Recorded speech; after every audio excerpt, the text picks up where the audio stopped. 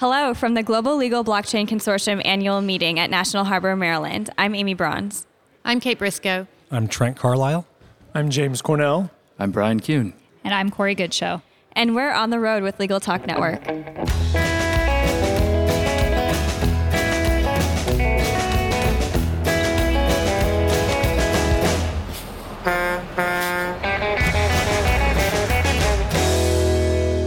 And we're back. Thank you so much for joining us for On the Road. It's a pleasure to be here.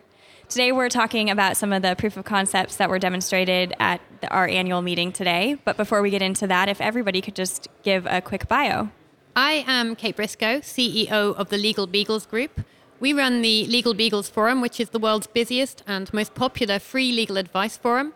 And we have been working for the last 11 years to solve the problem of access to justice. I'm Trent Carlisle, CTO and co-founder of a company called Logical. One of our parent brands is Serve Manager, and Serve Manager is the most widely used platform to manage service of process jobs. Hi, I'm James Cornell. I'm the office administrator for Shook, Hardy & Bacon in their DC office, and I'm also the president-elect of the Association of Legal Administrators. We're a member-based association that are the leaders in the business of law. And I'm Brian Kuhn. I founded the Watson Legal Business at IBM and focus on bringing business of law and practice of law solutions to law firms and corporate law departments by way of next generation artificial intelligence. Fantastic. So we want to go into, obviously there was a lot of proofs of concepts, which was really exciting to kind of see what everybody's doing out and about in the space. So if you wouldn't mind sharing a little bit with us, Kate, about how Legal Beagle became part of the GLBC and ultimately how you're using blockchain and how you came about your POC. Yeah, we've joined the GLBC primarily because I'm a huge fan of the blockchain concept, and because I represent millions of consumers, I can see that there is a really fair and equitable solution for them going forward. We've developed a range of products and services around our very busy consumer forum, not only to connect them to better legal services, but also to take advantage of the new technologies that are emerging. We've already achieved that with artificial intelligence. Yeah. And AI is almost meaningless if you don't consider it alongside blockchain. Agreed. And the trusted ways that consumers can connect with professionals, digital systems. And we want to be here today to announce what we're doing with our Beagle wallet to allow consumers to do that far more easily in the future. Fantastic. Can you elaborate a little bit more about your Beagle wallet? What is it that you guys have developed, and how is blockchain integrated into that? Excuse me. Well, blockchain is sort of the future of how the wallet will talk to those online digital organizations, lawyers and online courts, and things like land registries. All of these processes and systems are becoming digitized, but security and trust is the problem at the heart of all of them. And I think we're a long way off from consumers being happy to upload private and personal documents to a blockchain. So we're building a wallet which will allow those secure documents to be held, to allow them to complete with money laundering checks and ID checks, which is a persistent problem in the industry, as well as to hold personal contract documents such as leases to alert consumers to issues potentially arising from those documents through breaches, and also a personal private case management tool, because 8 out of 10 consumers do not use lawyers and yet are pretty awful at managing these litigations on their own. Sure. We want to put that in a much more consumer-friendly, consumer-centric format through our wallet, giving them their own trusted portal to be able to access those services in the future. Fantastic. I know you shared with me a little bit earlier your sort of heart for access to justice, and how did that kind of come about for you, and where do you see yourselves going in the near and somewhat distant future? Well, I'm an ex-consumer finance litigator, so I represented consumers in major disputes against banks and debt companies, which was a huge amount of volume of work following the global credit crunch, which was around the time I started my career. So I can see that consumers have low levels of trust with such organizations, and there has been quite a lot of abuse of consumers through the tightenings and changes in rules and regulations on austerity and budget cuts. It's been a tough time for consumers, and I think everyone agrees 80% of consumers being unable to access legal services is unacceptable. Absolutely. Especially when you realize that a healthy legal system is connected to a healthy economy. Absolutely. We're shooting ourselves in the foot if we don't get this right. So the Beagles Group is going to go forward and be that trusted representative for consumers and small businesses to be able to safely use such services. And it may well increase the use of lawyers, we hope so, but lawyers are also got to take part in democratizing their services and making them more affordable. So it's a sort of meeting in the middle, but we're coming from the consumer side. Fantastic. Yeah, we are excited to have you here today, and we're really excited about what you guys are doing in the future. Trent, do you want to elaborate a little bit on what you guys are doing with Serve Manager and how you've integrated? Sure. I think similar to what you were saying about consumer issues, we also have seen the same thing in service of process. The blockchain component, to take a look at it and get involved with the GLBC and Integra made a lot of sense in the context of what we have seen, unfortunately, quite a bit in service of process, and that's related to what's called sewer service, and it kind of sounds exactly like what it is, right? Except for not probably literally, but it probably has happened. Yeah. It's the notion of someone not actually being notified when they're a party to a suit. Many times these are consumer debt cases, and all of a sudden wages are being garnished, and it's not a good thing for the system. Sure. New York City, this cropped up in 2009 when I think the number is 66% of the consumer debt cases that were filed that year had some form of sewer service involved. So we have a platform, Serve Manager. Like I said, it's a product to manage service of process, but there's also some kind of proof layers on top of, it's kind of ironic because service of process is supposed to prove that you've actually been served. Right. But there are some layers on top where we're actually capturing GPS, timestamp, device data, anything that we can to possibly add additional verification on top of a process server saying he or she did what they said that they were going to do. So blockchain made a lot of sense, just because then that data gets posted to blockchain and it's immutable from there, and it becomes another layer of proof that a lot of hoops would have to be jumped through to then falsify service of process. Sure.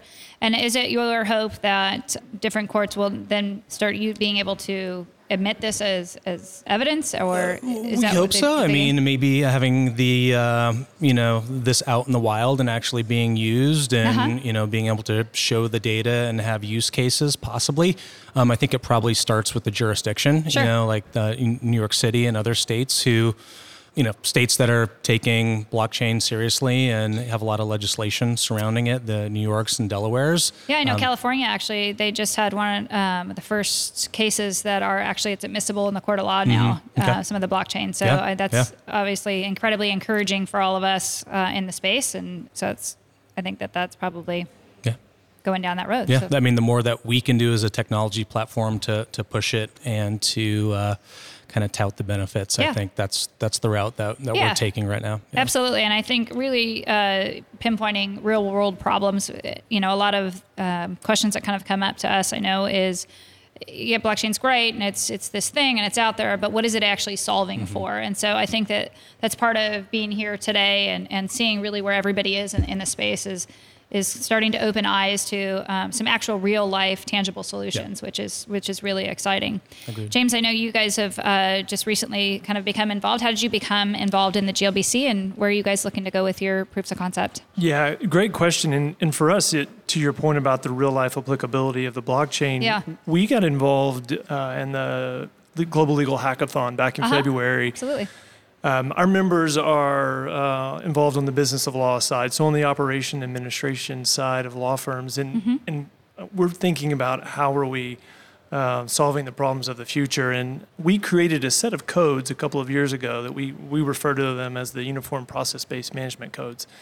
And the idea with those codes is that they allow us to capture operational and administrative data, basically supporting the services of law.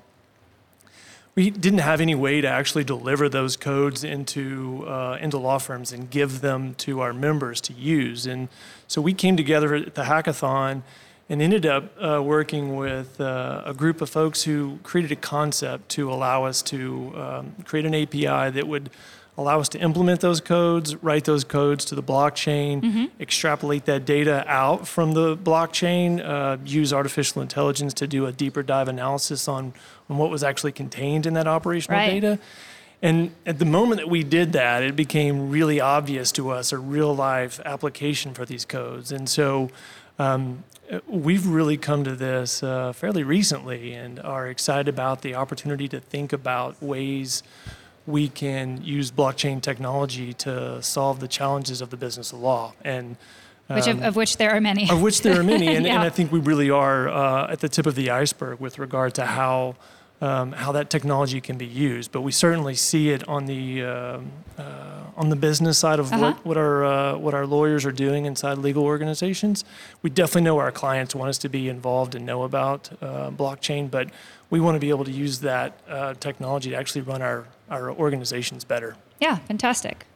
Brian, obviously we've known each other for quite some time, but we've got some exciting things. And I know that Kate had mentioned earlier that AI, and you almost can't go to any conference or anything without AI and blockchain sort of being married together. So why don't you tell us a little bit about what you're doing now and what we can expect to see from you in the near future? So building upon the theme of business-driven AI, that is the primary focus. The focus has been lately to identify the areas of law that companies pay the greatest number of law firms the greatest amount of money for year over year, and to work with law firms to build solutions around those particular areas that represent what the market needs.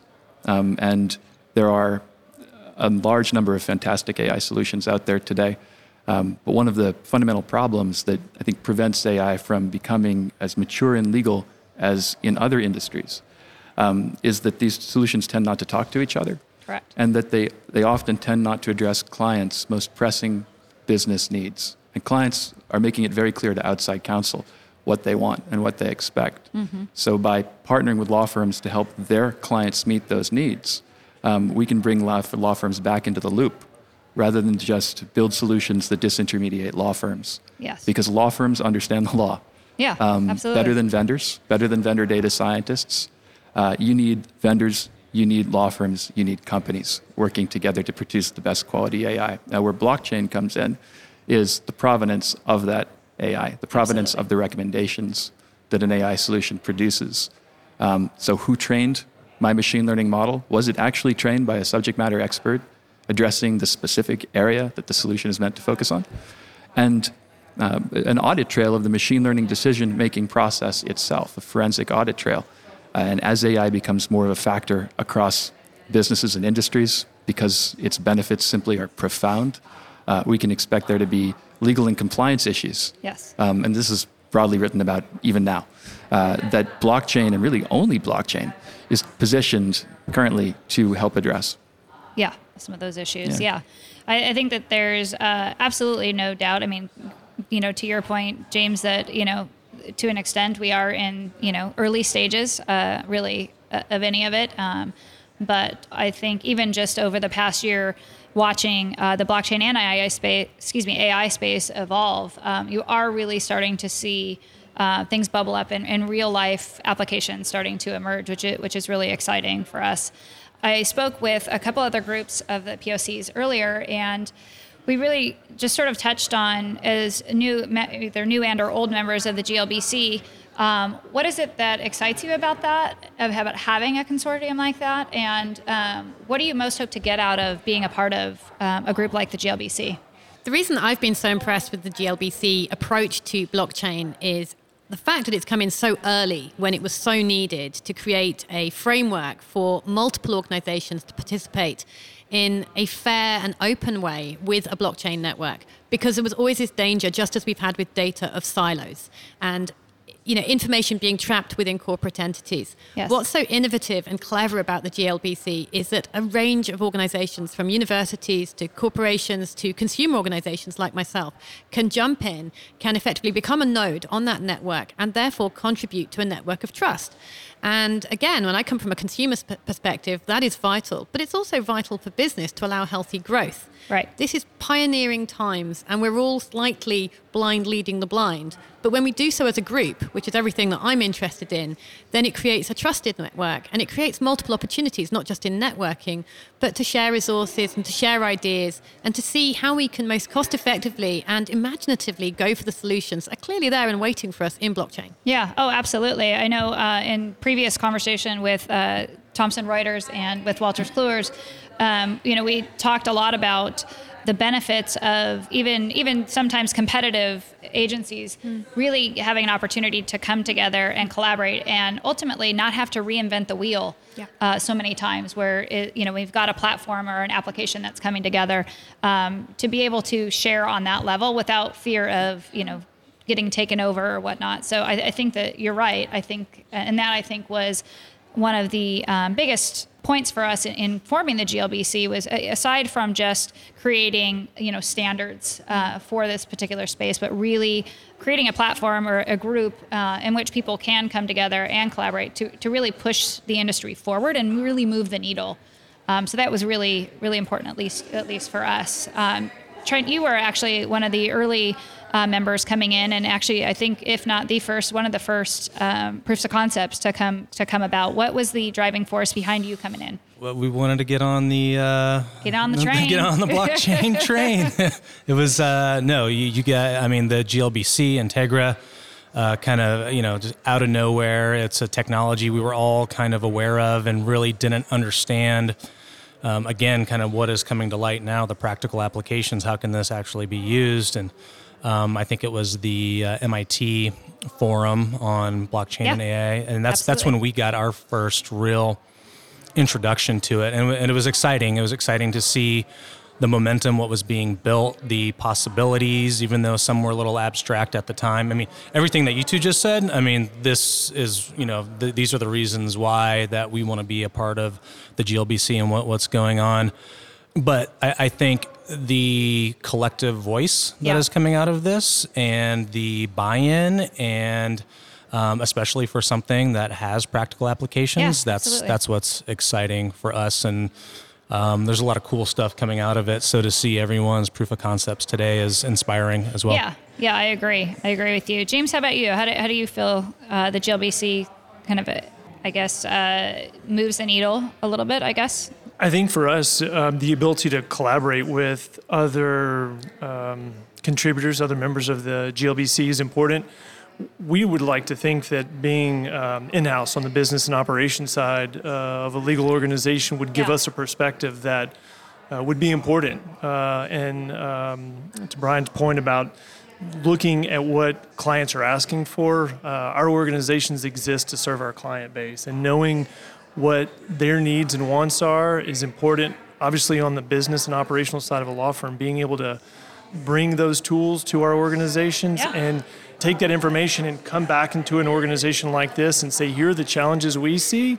What technology exists or what technology is out there that allows us to be able to solve these challenges is, I think, a really powerful potential for us. Yeah, absolutely. Brian, you were one of the first to drink the Kool-Aid, so to speak. So how have you seen the GLBC evolve, and has it gone down the roads that you thought it would, and has it met and or exceeded? Or Yeah, the answer is yes. Yes. So from the very beginning, it was the AI blockchain connection, confluence that brought us together. And that is bearing fruit and will continue to bear fruit in a big way. Yeah. What I'm particularly excited about, though, is I think that what you're doing is fascinating, but what's really interesting is having had the perspective within IBM of seeing what IBM is doing with blockchain, and it's making great strides as well. But many large companies are focused on just building blockchain solutions without focusing on the fundamental sort of plumbing. Yes, first, foundational layer. Which is, what is the network? And you can't have toasters and microwaves without an electric grid to plug them into. And so you're one of the only organizations of any sort of blockchain entity that's focused on that. And I think that you stand a better chance of continuing to exist and getting it right and offering value than anyone else. Yeah, I mean, it was really important. I use the analogy, the wise man built his house upon the rock. And so many organizations are really focused on the application layer, and which is why you see so many with the boom of the ICOs and whatnot, where they're all kind of built on a lot of, most of them, a lot of nothing. So when you have problems, there's nowhere to go. So it was really, really important for us to kind of do the slow and steady wins the race, and really make sure that we are setting up a really solid foundation. And I know in setting up the GLBC, becoming, really truly being agnostic, was really important to us from to bring in creative minds and to really set a true integrity of this group. So it's been an exciting journey, over the last year. So it's been awesome having all of you guys, to see what all you guys are doing. And, we've grown so much. I mean, my gosh, even just a few weeks ago, I think we were at 35 members, and I think we're at 90. So it's absolutely incredible. And it's really fun to, when everybody tells you at the beginning, oh, you don't want to be a part of the legal community, it's so slow and nobody does anything. And we've really seen a really positive response, that there are people that really do want to solve a real problem. And we're really hoping that the GLBC kind of parents that and furthers that. If I may say Please. something, that with the right approach, scale is absolutely possible to achieve in legal technology. Yeah, I agree. I agree with you. And we are starting to get some real positive, feedback from, difference of groups. And I know to your comments earlier, James, about being the business of law, I think that that's a really important distinction. And when we were talking with the White Company earlier today about having disparate groups involved into the GLBC and how important I think that actually is in the actual fabric of the GLBC to have not just associates and or corporate legals involved, but really to have people that are putting together solutions on the business side of things. So I think that you're absolutely correct. I think it takes a village to move. Absolutely. I think David Fisher, CEO of Integra Ledger, said this morning in the session that the GLBC exists to support the business of law. Yeah. So it is it's not all application technology, and I think that's really important. I think we will solve problems and challenges today and well into the future. I think that's an exciting space to be in. Yeah, it really is, and I like the thought of having not just legal companies particularly involved. I think that when you look at things from the 30,000 foot level, law touches everything. There's no business. There's, whether it be a storefront downstairs, or a restaurant or there is an actual prosecution going on. Law touches everything. So it's really important to have these other groups in to get these, outside inputs. And so I think that as we move forward, developing working groups within the space with the tech groups and having the real estate working group, and, I think that it's really going to help give us a much broader, well-rounded community on a whole. Before we get going and close out for this particular episode, I'd love to give our listeners an opportunity to get in contact with you if they have further questions and or to learn a little bit more about what you guys are doing in particular. So, Kate, if you'd like to. I'd be delighted. So I'm Kate Briscoe, which is Briscoe, often misspelt. I spend my life correcting that one. And I run the legalbeagles.info forum, which is the world's most popular free legal information site. And I can be reached directly on kate@legalbeaglesgroup.com. Fantastic. How about you, Trent? Trent Carlisle. You can email me at trent@servemanager.com, or I'm on Twitter at Trent Carlisle. And I'm James Cornell. You can reach me via email at jcornell@shb.com or on Twitter at jamescornell3. And I'm Brian Kuhn, BrianKuhn. The best way to reach me is on LinkedIn directly. Great. Well, we've reached the end of today's episode of On the Road. I want to thank all of you for being here with us today, and I want to thank our listeners for tuning in. If you liked what you heard today, please go ahead and rate us in Apple Podcasts.